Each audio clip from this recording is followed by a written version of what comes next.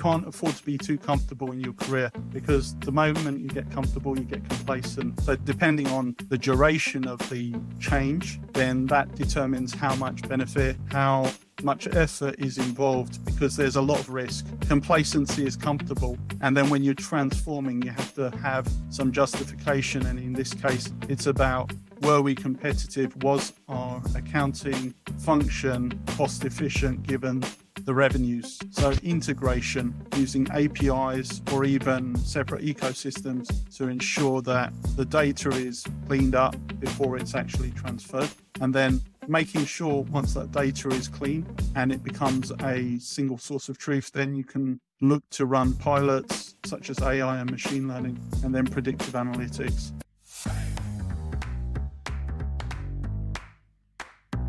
Hello and welcome to Tech for Finance, where we help finance professionals leverage technology to level up their lives. I'm your host, Adam Shilton, and in this episode, we're chatting with Dante Healy, who is a freelance finance transformation project manager and trainer for Agile Orca. After starting his career as a management accountant and then financial controller, Dante went on to become the accounting manager at the Ford Motor Company and then a project manager for the Accounting Center of Excellence at Ford Credit. Dante has a passion for bleeding edge / cutting edge digital technologies in creating business value, is skilled at building digital solutions with his coding knowledge, and enjoyed providing soft skills training to technical teams who struggle to interact with the wider business. In his spare time, Dante is an opinion columnist for CEO World Magazine, creates websites, reads nonfiction, hosts a podcast, visits art exhibitions on occasion, and he's also part of a community called Lunch Club, where he enjoys one-to-one conversations with interesting people. So thanks for coming on the show, Dante. Thank you, Adam. Pleasure to be here. Sorry, a very, very wordy and quickly given intro there. My apologies. So no, we'll hand over to you. So I'm curious to know, how did you end up moving from sort of more of a traditional finance role into finance transformation, doing what you're doing? So I guess there's two tales to that. One is motivation, and then the second piece being situation. So in the early part of my career, I was always doing some form of project. And I was also, as part of my career at Ford, I started out in financial reporting, which is basically accounting, as well as internal audit. So I ended up having an opportunity to work at a plant in Romania, where I was the internal control manager. And obviously overseas assignment, great exposure, and also being next to the factory, which was a great opportunity to see everything from the sheet metal to the car rolling off the production line to be quality tested. Now, the nuance with that is that we took over the plant, and it was previously government owned. Yeah. And it was involved in a massive restructuring.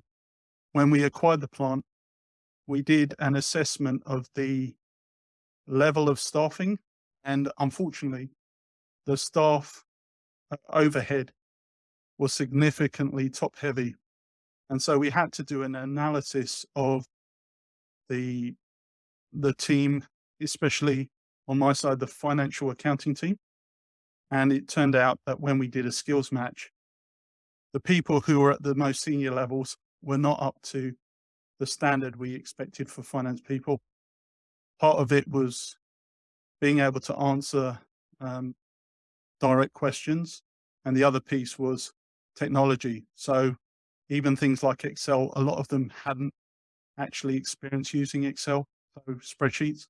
They were actually running systems off of AS400 and dot matrix printers. However, some of the more junior members were quite skilled. So when we did the skills match, obviously we ended up promoting some of the junior members and demoting some of the very senior members. So people who used to be reporting 4 or 5 management levels above certain managers that we promoted were actually demoted and maybe 1 or 2 levels down, because we had a flatter organization structure.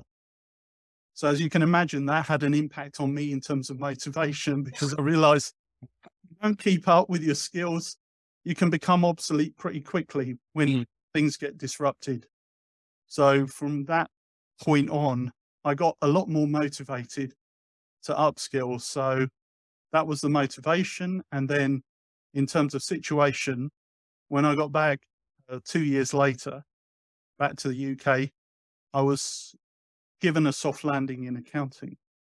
And that role that I was in was pretty much what I had when I left. So I was given this expectation that doing an overseas assignment would be good for my career. What I found with a global organization is if you're not at your home base, you lose visibility. And therefore, when the roles came up that I wanted, which were more on the FP&A analytical basis, they were, shall we say, they were already filled by people who were earmarked for those positions.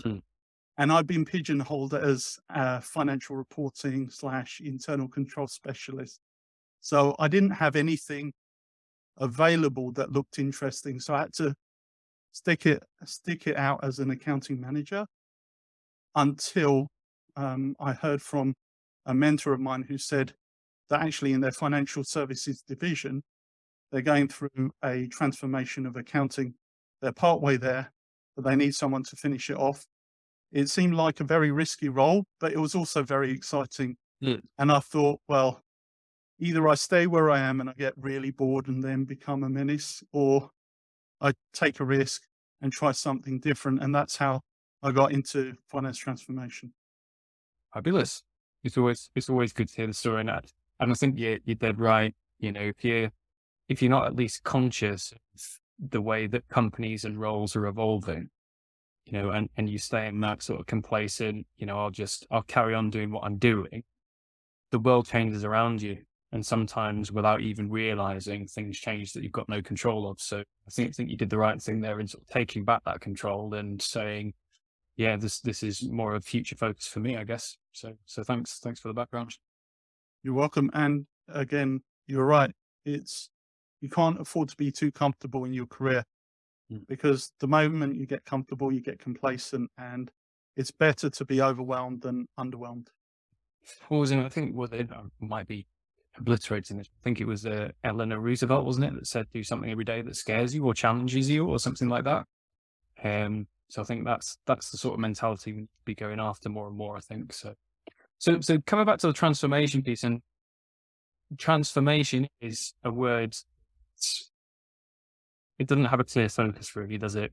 Transformation could apply to quite a lot of things. So in this example, obviously we're talking specifically about finance transformation, relating to technology, I guess is probably as accurate as we can get for this discussion. So with that in mind, what do you consider to be the building blocks of a good finance transformation? So who needs to be involved? How's best to structure it? And then not just in terms of, pre and during project, but then how do you ensure that the benefits of that transformation are then realized post project?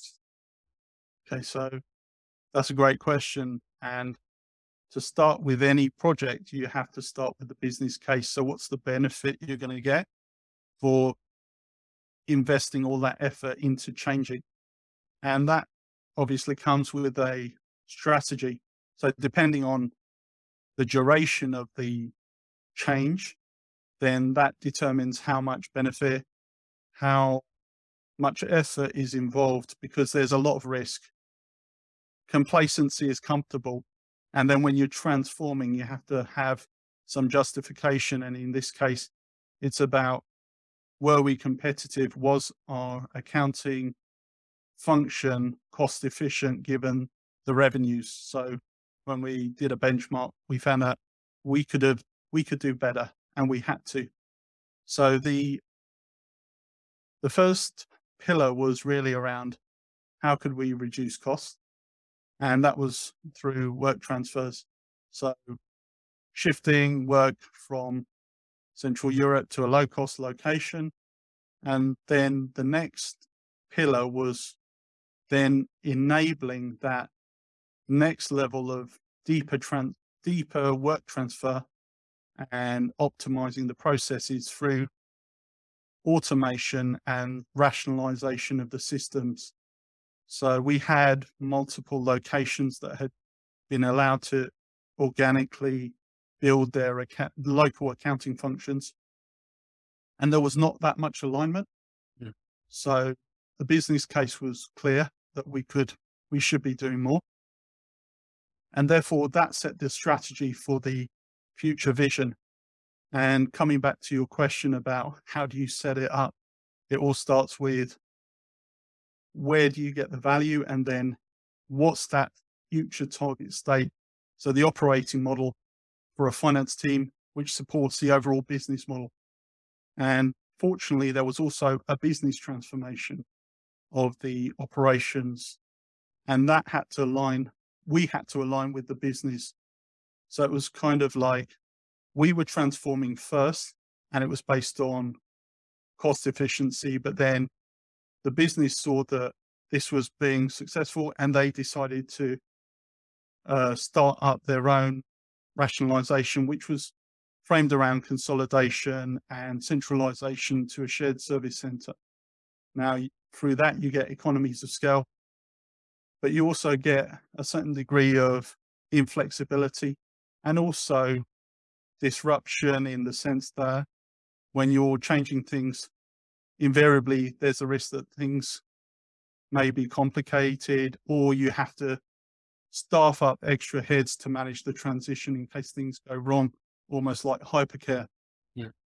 So throughout that process, you also need to know where are you and what are your interim stages on your blueprint. So we were tracking project milestones in order to make sure that through each of the swim lanes, you call them, or initiatives. So for example, in order to centralize the accounts payable system, we had to roll out a common platform. Same with the accounts receivable and also cash management. And there were also different finance pillars that were involved in that, and treasury, financial analysis, and also the local accounting and financial management. So commercial finance were involved in that transformation. They had their own pillars, and where my team were involved were centralizing the accounts payable, accounts receivable function, dealing with payments and accounting journals. So in the end, what we managed to do was centralize about 76 heads out of Europe and distribute it across Asia, and also our head offices in the UK. So just paraphrasing you there a little bit then, business case first, we need to be working towards something before we do anything at all. And I think that's valid, especially at the moment, when you look at the current economic climate, you need to be sure that anything that you do is moving you towards a better state rather than just, automating a poor process, for example. So I think that's pretty valid. But then on top of that, you've got the concept of who does this affect? So you mentioned there, not only have you got the subdivisions of finance, APA, our cash management and that sort of stuff, but it was also tied into a wider digital transformation initiative there as well. So sometimes we do have a habit of looking at things in silos, don't we? I work in finance. This is the lay of the land according to me. But doing something in a silo doesn't work anymore. We know that. So that comes back to your point about taking those 75 people and aligning them with each other. Yeah. So that's fair. So I think there's also a point that you raised there that needs to be pointed out as well, which is the milestone management. And I think that seems common sense for anybody that has an experience in managing projects and has a project management background like yourself. Yeah. So if we've got a deadline, if we've got something to achieve, then we need to break it down into these phases. As I've mentioned on the podcast before, I have quite a lot of experience with smaller businesses. And I do believe that there are actually some ideas that smaller businesses can pinch from larger organizations. And I'll try and stop myself from speaking too much.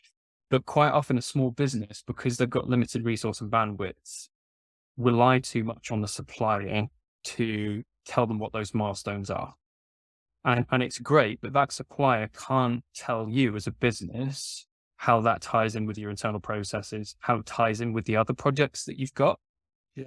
So internally having to think about what those milestones are going to be and what needs to happen at what time is just as important for them as it is for the people that are delivering the solution.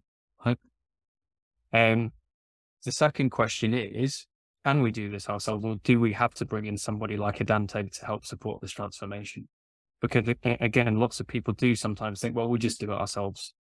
Yeah. But in doing so, they're restricting their bandwidth. Yeah. So I don't know whether you've seen. Yeah. And that's true, because doing it yourself, it's going to take a lot longer. Even being brought in as a project manager, I didn't have a project management background, at least not formally. And I realized quickly there are different roles within there and different specializations. You can be a schedule jockey, which means you're tracking just the milestones, or you can be something more hands-on, like a business analyst, where you're mapping out the business process. You're creating a formal business requirements document that gets translated into a technical specification that goes to IT in order to build the automation, for example, that you need. Yeah. Within that, you have to be looking at more than just mapping out what's already there.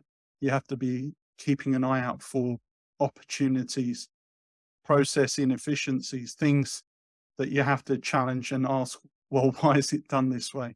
And there may have been a good and valid reason, but you have to always question it and see, can I do this better?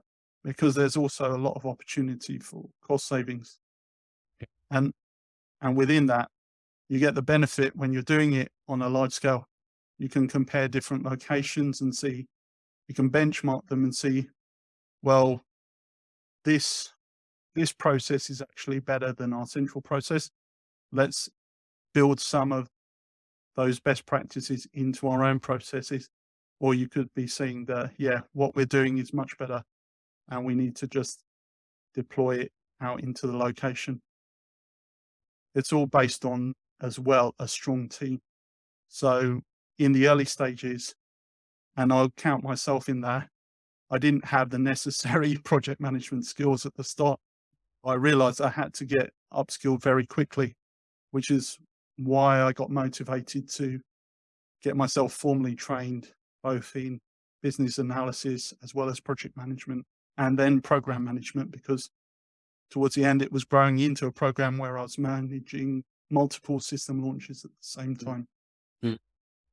And you mentioned benchmarking it a couple of times when you just explained that process. And it's a question that wasn't in the preset question, so don't worry if you can't answer. But the businesses that are doing the right things, or what we'd say to be the right things, which is not just trying to improve a process that already exists, but trying to build based on a process or an end result. If they don't know what the benchmark is or what they need to be aiming for, how can businesses go about benchmarking themselves against other industry leaders? Do you have sort of a set of go-to resources or sort of a location for people to start unearthing some of these benchmark reports and some of this performance analysis? So at the time I was leveraging a lot of the available resources internally. We had APQC as well as CEB, which is now Gartner, and they did a lot of benchmarking studies. So I had access to the portals and I was able to pull out data on that and also best practices. So there were a few white papers there that I relied on and leveraged for ideas, as well as just a sense check whether what we were doing was correct or at least closely aligned. And then thinking beyond that, you have to go beyond best practice. Best practice gets you to parity. And then thinking more innovatively will get you to competitive advantage. No, 100%.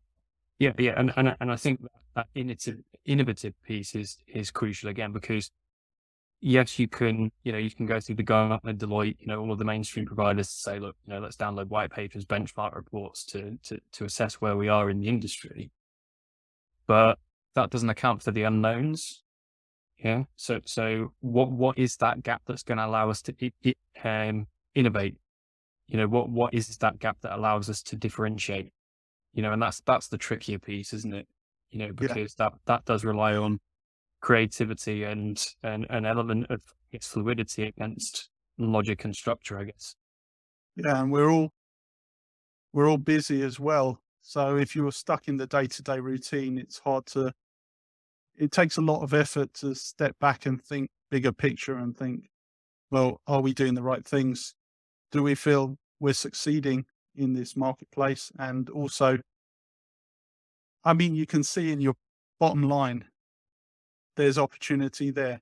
If you don't think you're making as much profit as your competitors, or if there are areas where you just challenge, well, why are we spending on these income lines? Is there opportunity to reduce it, or should we be doing more on the revenue side? Yeah. And just thinking out loud, it's a bit of a tangent, but I've been working my way through a book called Loon Shots, LOONSHOTS. Because the concept of a moonshot is like, we want to take ourselves to the moon. A loon shot is crazy ideas that change the world, right? And just going back to your point there about, being busy and not necessarily being able to see the bigger picture, I sometimes find that reading,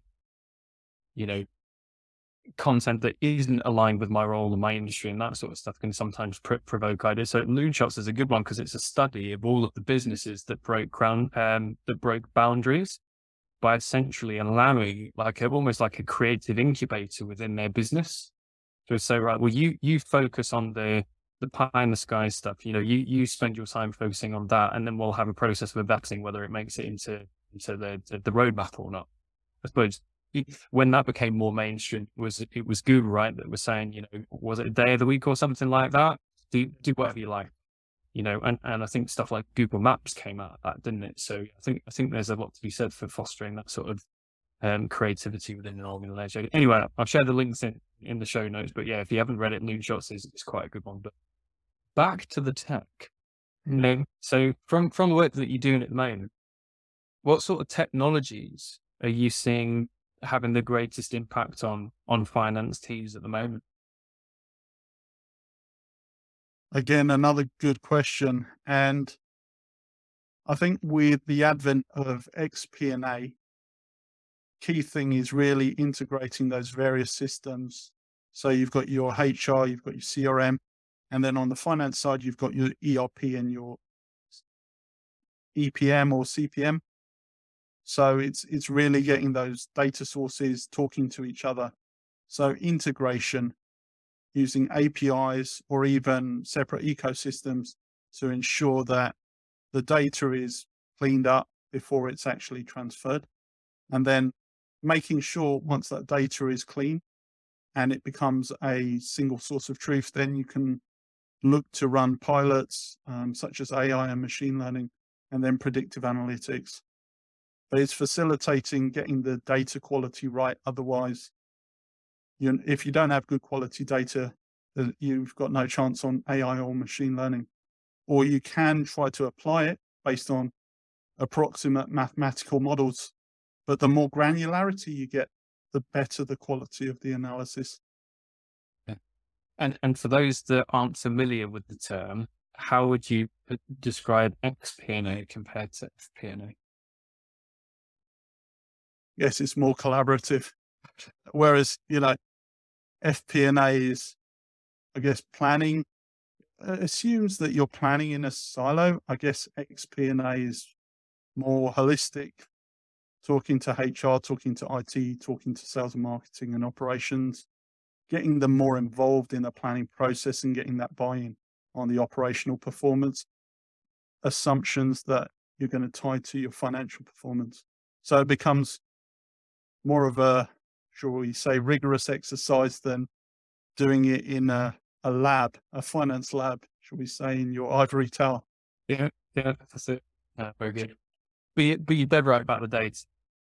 And yeah, people sometimes go overboard with data and it becomes a bit of an obsession and you can lose your lives to.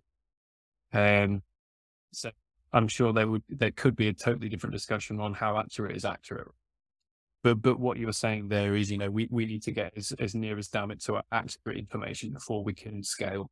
Yeah. Because if you've got a process that's feeding partially accurate information into the back end, do you want that volume to increase to the point where your predictions are inaccurate? No, you don't. So, and I wrote a post about it recently, which was the kind of concept of the difference between robotic process automation and AI. Yeah. So robotic, I won't go off on a tangent, but robotic process automation, obviously that is not AI. It's basically automating the manual stuff that you don't want to do. Yeah. Rigid, this is your instruction, do it automatically instead of a person doing it. Where the AI adds in that creative element and that sort of more human brain emulator type stuff isn't just following a process, it's then additive. So it's adding information and making predictions that weren't there. And my viewpoint is a lot of people now are seeing, all of the AI and especially with ChatGPT and all of that sort of stuff, AI is in bright shiny lights and organizations are thinking, I need AI in my business right now. But often they miss the first step, which is getting the basic automation. Yeah. You can't go from completely manual, administrative processes to building in AI on top of that. You do have to go through the steps to at least automate at a base level before you can start leveraging some of these advanced technologies. I don't know whether that aligns with your thinking or not. Yeah, it does. And in my experience, we have run pilots with robotic process automation. And essentially what you're doing is you're replacing a person with a desktop, and they're basically doing automating manual keystrokes. So data entry between two systems as if a person was doing it. So it will read from one system into a form on the other system. And when I tried to do a business case around it, there were very few use cases where it made complete sense, just because the work I was doing was project related and therefore didn't really warrant a long enough time horizon where I could get the payback. Because you basically, when you're doing low cost outsourcing anyway, you're basically replacing one low paid or a small handful of low paid manual data entry clerks with a portion of a very expensive software developer's time. So again, and then when you have the fact that you still need to pay for the licenses and the computer for the robot, unless you've got enough work for them to be running 24/7, 7 days a week, there's no minimal economic benefit. And, you factor on top the cost of actually changing processes, then there's very limited benefit. So in that regard, it was better just to get the processes right, align them to the system so the system will automate it. And for example, I did use some RPA to enter supplier information. We had one location where they had 7,000 suppliers, which was really funny because it was the next largest had about 500. And it was more about a business process where they had multiple small suppliers rather than one consolidated for one particular service. I won't go into that, but yeah. So again, it's thinking really, when you look at the context, you have to think, am I automating the right thing, or am I just augmenting an inefficient process? Yeah. And again, you're dead right, because some elements of automation are no-brainers, right? If we've got somebody manually keying invoices, it takes them half a day every day to do it, where a bot could capture that information and process for great. You've got your business case there. There's return.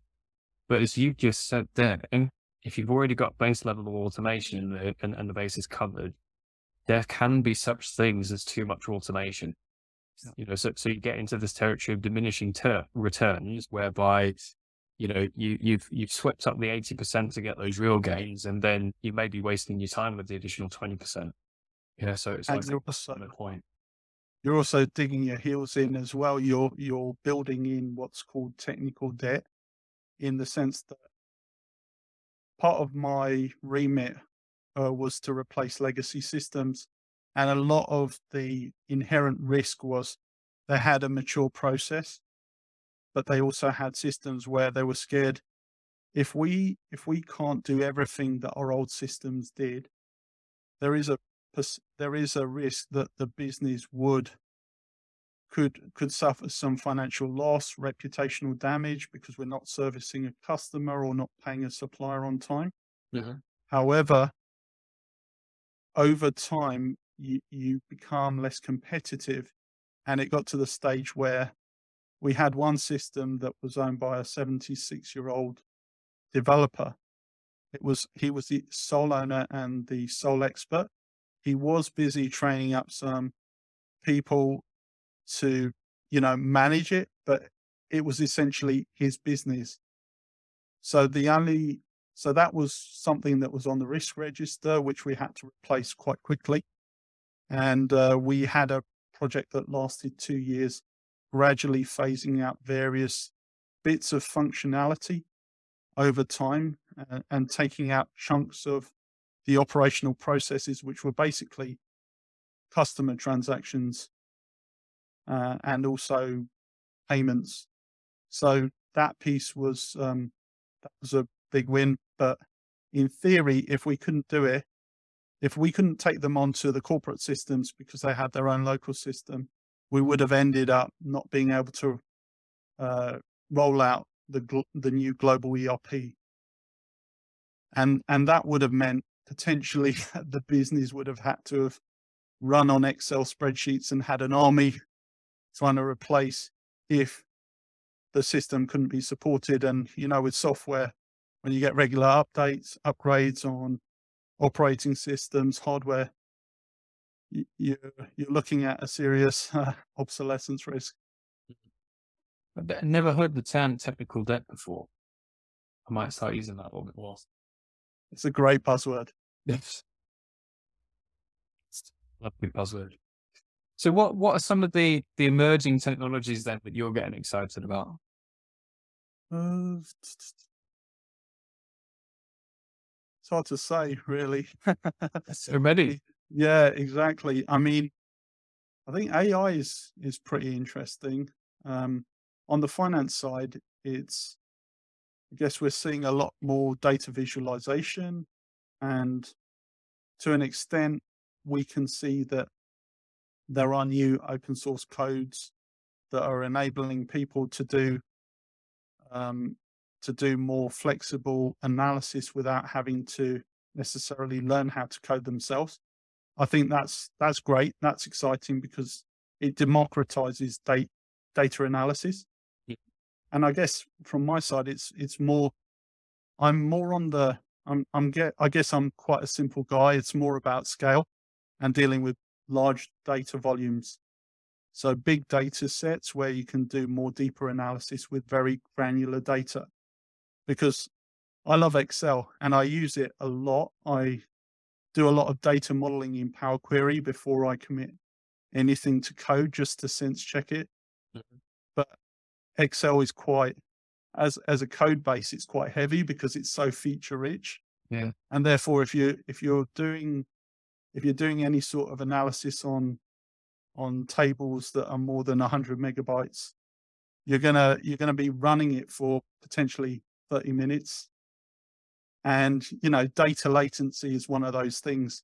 Whereas if you're running with say parallel processing on a Spark cluster, you can get the same result in like seconds. So I guess there's the advantage really when you talk about why do people trash Excel? I think Excel is great for what it does, but it doesn't handle the same level of volume of data that, say, a good piece of code or even some of these low code tools can handle. And therefore you can get much richer insights. I think you're right to emphasize the low code piece. And I think it's clever how these technologies are emerging now, because when you're using a system, you don't always appreciate that you're using a low code application. So and I use a really simple example, something like Zapier. Hmm. So previously, if you wanted to integrate something like, and you know all about this, right? You're going through a systems integration project at the moment, but traditionally for complex integrations, you need to pay a developer to connect the two. Yeah. And then you'd be reliant on whatever work was completed. And then you've got the associated maintenance and all that sort of thing. Now we live in a world of SaaS, whereby you can sign up for a Zapier account and you can just choose what fields map from one system to the other. Yeah. So that's a low code technology without people realizing that it's a low code technology, just because they're thinking, right, well, I just want to integrate my systems together. Yeah. But I think in terms of resource, and this is where it's going to be interesting, and we won't go down the rabbit hole of ChatGPT, because I've spoken enough about it and I've written enough about it. But if we take the example of VBA code, for example. So I see videos and I've shared it on the blog of people asking ChatGPT to generate VBA code. And one of the examples was writing a VBA code to merge these 20 Excel spreadsheets into one, for example. And I don't need knowledge of VBA code to ask the question and to get a pretty decent result out the other end. Now, I always caveat that by saying, double check your work. Yeah. Test it. Yeah, test it. Yeah, test it. Because just because an AI bot gives a credible answer and it appears to be working first time round, doesn't mean that it scales and it is actually going to work properly. So I always caveat that by saying, double check your work. But what that does mean is that in this world where good people are becoming harder and harder to find, they can do more in less time. So instead of having to go through, complex training exercises or learn a new skill, which can often take years to develop, we've now got applications that can give them a result in minutes, as you say. So I think if we can even the playing field to the point where, I won't say junior, but people at all scales of the finance operation can produce their own data, do a bit of modeling, visualize it, and tell those stories, it's only going to be for the benefit of the organization, right? I think data democracy is where you have to be. It puts the power in information. And when I say power, I mean empowerment, because people can make better decisions where they're better informed. So it puts that empowerment at the hands of people closest to where they need to make the decisions, so they can fact check, well, should I be doing this? And again, you don't want to be the bottleneck when people are asking you for data all the time or certain insights. Can I have this report? Can I have that report? I remember when I was financial controller, we had one IT person for a mid-sized company, and he was the go-to person, even though he reported directly into me and he was managing the database. But there were people who were taking up his time, and that invariably meant he was sometimes late on some of the things I had him working on. So, yeah, absolutely. And from a personal perspective, and I don't do much modeling and all of that sort of stuff. I'm more focused on the tech and the enablement side of things, I guess. yes. But from a personal perspective, you can actually use your own data from an improvement perspective. So even if you're not having conversations with other people in the organization that's telling stories with data, I've recently a blog post about it. Just tracking your own time can surface a huge amount of data that you would previously have been completely oblivious about. I challenge everyone to, even if they're not using a clever app, just write down what you're spending time on in Notepad every day. And then by the end of the day, look back over that and think, does that weigh up with what I think I probably would have done today? Because it's always drastically different. So I think, as well as data being obviously invaluable to businesses and business communication, I think there's a real gap in people using their own data for self-improvement as well. Yeah. And so you recommended a book. I'll recommend a book. James Clear, Atomic Habits. So really falling down to the level of your habits and systems rather than rising to the level of your goals and aspirations. As they say, amateurs focus on strategy, professionals focus on logistics. So if you really want to be productive, you have to have the systems and processes in place. And it's funny, I can probably tell you for nothing, in a large organization, you'll find that most people, where they lose their time is in meetings. Yes. And I know that because I have an AI tool. It's a friend of mine who has his own company.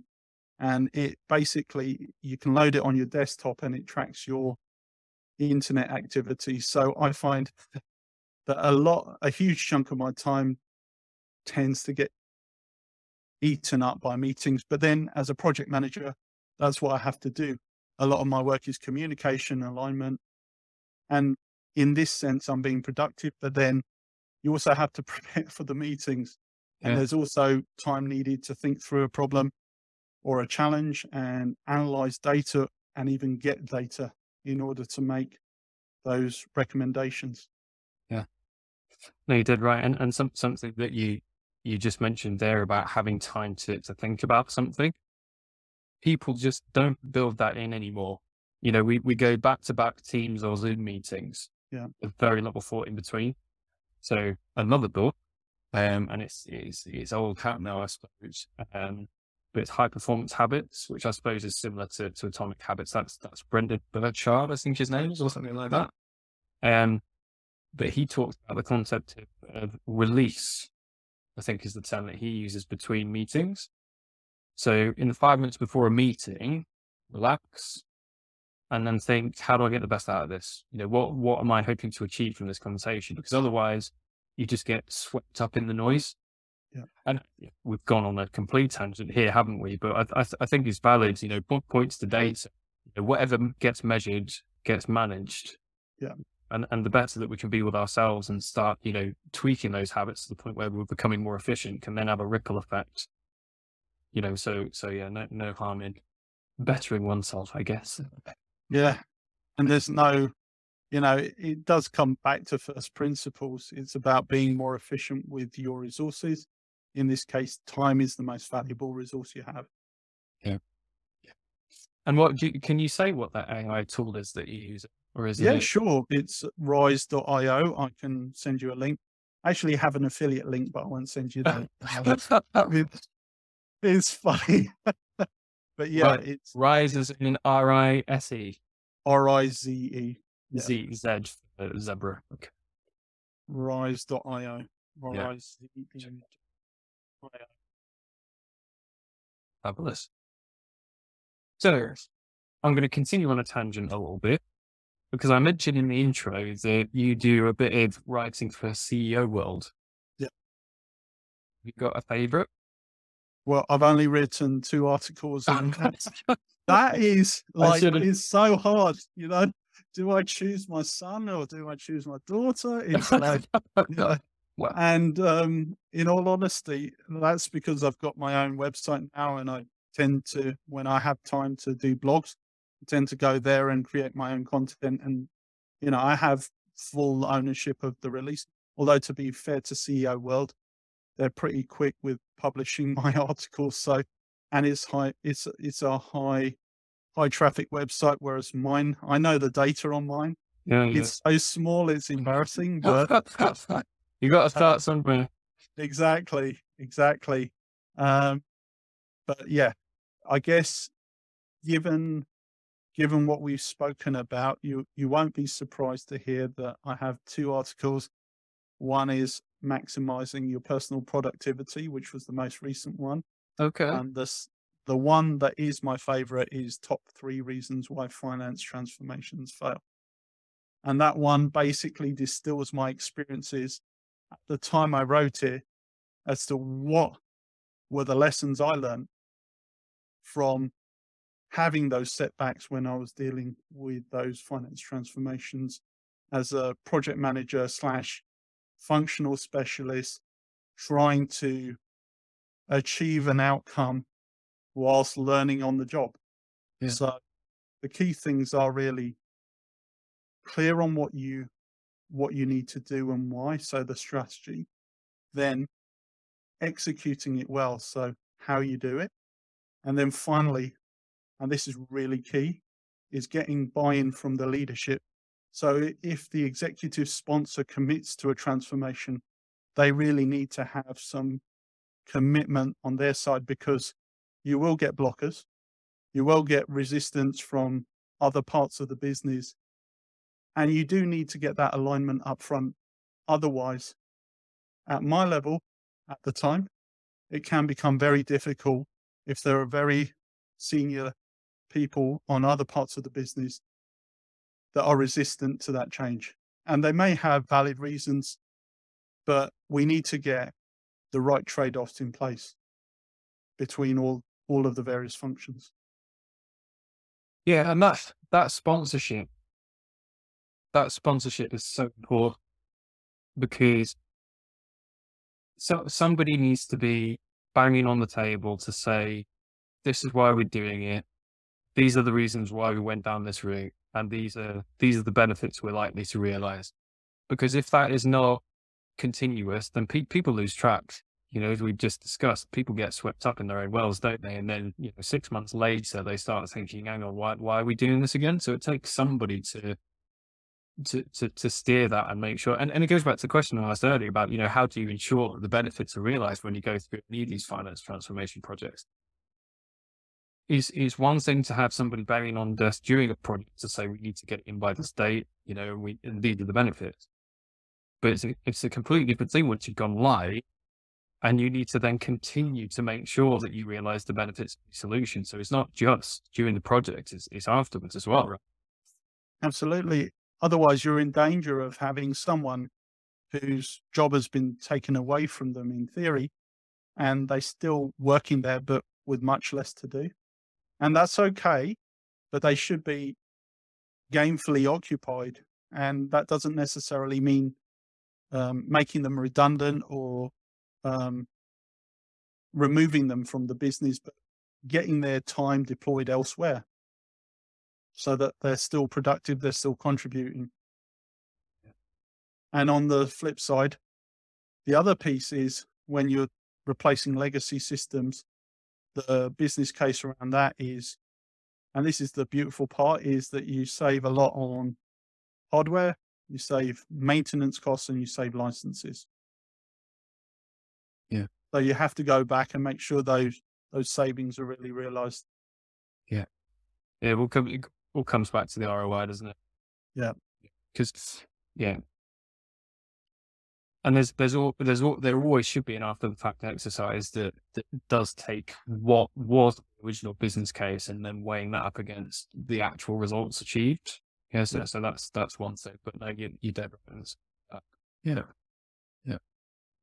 Cool. So the one question that I always ask, and you mentioned one already, rise.io with a Z, but are there any other apps or gadgets, maybe just one, in either your personal or your professional lives that you couldn't live without?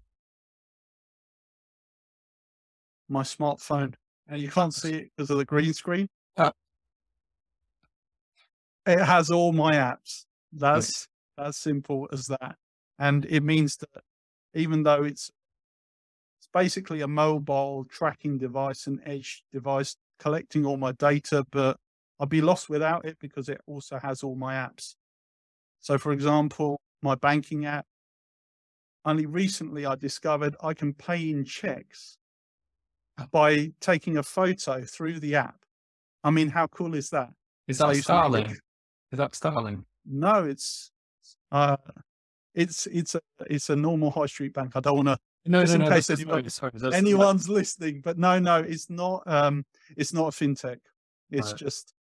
But then most of the incumbents are actually adopting fintech technologies. So yeah, it's always worth checking if your bank has an app. Check the features and functionality. Yeah. Any other favorite apps? I have a Kanban app. It's actually one that I use to manage my personal tasks. It's called Blue, and it's BLUE.cc. Blue.cc. Yeah. And that one it's a nice one because it's a fixed monthly fee. but I have unlimited Kanban boards. But mind you, you can use Jira. You can use the free tier on Jira. So anything that gives you a task management system, that's another personal productivity hack I'd recommend. Yeah. I've been using Notion, which is also free, but it's a bit, Notion. I mean, it's great. It gets a bit of criticism because it's one of those sort of do a bit of everything, but maybe not do one thing well. But it serves me absolutely fine because it replaced Evernote as my note-taking app, and then it replaced Trello as my Kanban, because you can have an embedded database that you can turn into a Kanban. So I can have my notes to do and my Kanban in one place. Granted, it probably doesn't go to the level that you'd probably want it to with a dedicated app, but it serves me just fine. Yeah, it does. I've got Notion as well, and my wife swears by it. And was it a couple of months ago, they deployed the beta version of their AI writer, which isn't that far removed from ChatGPT. It actually generates AI content as well, and I've been testing that in Notion. Yes. How did I not know this? How do I set that up? You go to your account, and I think under settings, there should be a box where you can opt in. It's like a radial box. It says AI. I am going to have a look at this. But right, I'm not going to go now because we'll be here forever whilst I try and click around in Notion. But I'm going to do that as soon as we come off this call. Amazing stuff. Thank you. You learn something every day, right? You're very welcome. I'm learning every day as well. Yeah, absolutely. And sorry, bonus question. And I was going to ask this earlier on before I ask you to tell people where they can find out more about you. Is the lunch club thing. So lunch club, and I had a bit of a look when you mentioned when we spoke online, and it's basically you enter your interests, don't you? And then it matches you with people that are similar. Is that the theory? And you just hang out over a coffee over lunch, or is that how it works? It was originally set up pre-pandemic, and Lunch Club used to be, as it suggests, a face-to-face in-person meeting over lunch. And therefore it had to be local, but then during the pandemic, it went online. And therefore that was when I was being isolated, I used it. It was actually introduced to me by a friend, and I used that during the pandemic when I wasn't working because I was in between projects. I used it to keep myself relatively sane. What sort of people have you spoken to? Lunchclub.com, by the way, for people that are listening. What sort of conversations have you had? Partners in venture capital firms, tech CEOs, startup founders, things like that. I didn't actually add consultants in various innovation spaces, teachers, and everything else in between. Wow. I will sign up, but as you and I have discussed on this call, there's often not enough hours in the day, is there? Agreed. So, but no, definitely. I mean, there is nothing wrong with connecting to new and interesting people. Like 100%. If there's a way to do that makes it easy, then you can see where some of these platforms gain real success, can't you? So no, I'll definitely check it out. Cool. All right, Dante. So where's the best place for people to find you? Your podcast is called, is it Business Breaks? Yep, correct. And it was started with my friend and I think I need to come up with a story behind it. I haven't written the script for that, but my friend and I were just basically setting the world to rights. During COVID, again, we meet on Zoom, and I decided, well, why don't we repurpose this content and turn it into a podcast? And then from there, it kind of extended to interviewing other people. So, but essentially it's me and my friend John Byrne having a fireside chat. Very good. But in terms of where you can connect, first place would be LinkedIn. You can follow me or connect with me online. And I have all my links in my profile. And the website is? DanteHealy.com. Oh, very good. And that's DanteHealy. Exactly. Yeah. And that's the same on LinkedIn. So LinkedIn/Dante Healy and then DanteHealy.com. Yeah. Perfect. All right, mate. Well, absolute pleasure having a chat. Thanks for coming on. No, pleasure to be here, Adam. Thank you for having me. Yeah, no worries at all. Hopefully we'll have a round 2 in the future. Have a bit more of a natter because we've never got enough time for these sorts of things, have we? But no, really good. Thanks ever so much. You're welcome. Thank you. Need a bit. Cheers. Thanks, mates.